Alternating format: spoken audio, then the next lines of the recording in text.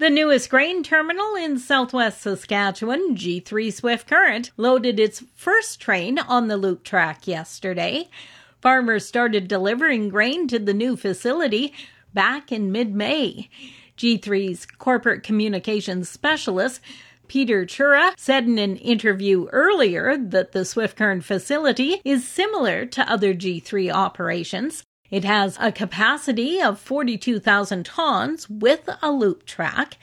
That means a 150-car train can pull onto the loop track for loading, continue moving, then be back on its way. G3 now has 17 elevators across the prairies, 9 in Saskatchewan, 6 in Alberta.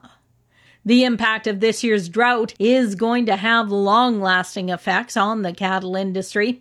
Kelsey Elford, president of the Saskatchewan Stock Growers Association, says they've put together a drought survival proposal for the federal and provincial governments that include additional enhancements for crop insurance and ideas on improving the farm and ranch water infrastructure program.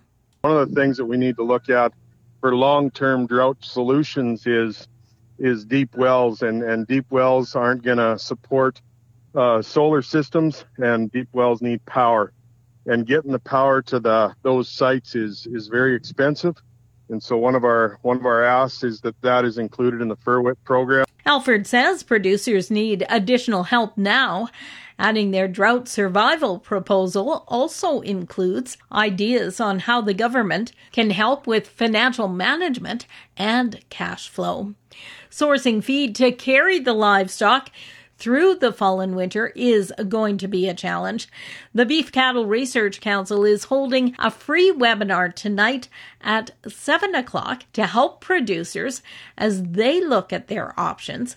Stacey Dumolowski is the BCRC's Research and Innovation Coordinator. We have lined up a panelist of veterinarians, nutritionists, and forage experts for producers to come and ask those questions. So this is not like a typical webinar. We're not having these people actually present on the topic. We're just opening it up to Q&A. So producers can either write in their questions ahead of time and make sure that area designated in Saskatchewan or the West or during the webinar. Producers can register for the webinar and submit their questions online at beefresearch.ca. The Western Canadian wheat growers launching an awareness campaign focused around the federal government's proposed 30% reduction in fertilizer emissions. President Gunter Jochum. We did a little further digging, and Fertilizer Canada did some digging, because we thought at first, okay, that, Canadian farmers can do that if we follow the 4R nutrient management principles and other things, and so on. And so we thought that that'll work. But after a little bit of digging, we quickly realized they're actually kind of looking for maybe an actual tonnage reduction. Calculations by Fertilizer Canada showed that using modeling software, a 30% absolute emission reduction for a farmer with 1,000 acres of canola and 1,000 acres of wheat would have their profit reduced by $38,000 to $40,500 annually. For Golden West, I'm Glendalee Allen Vossler.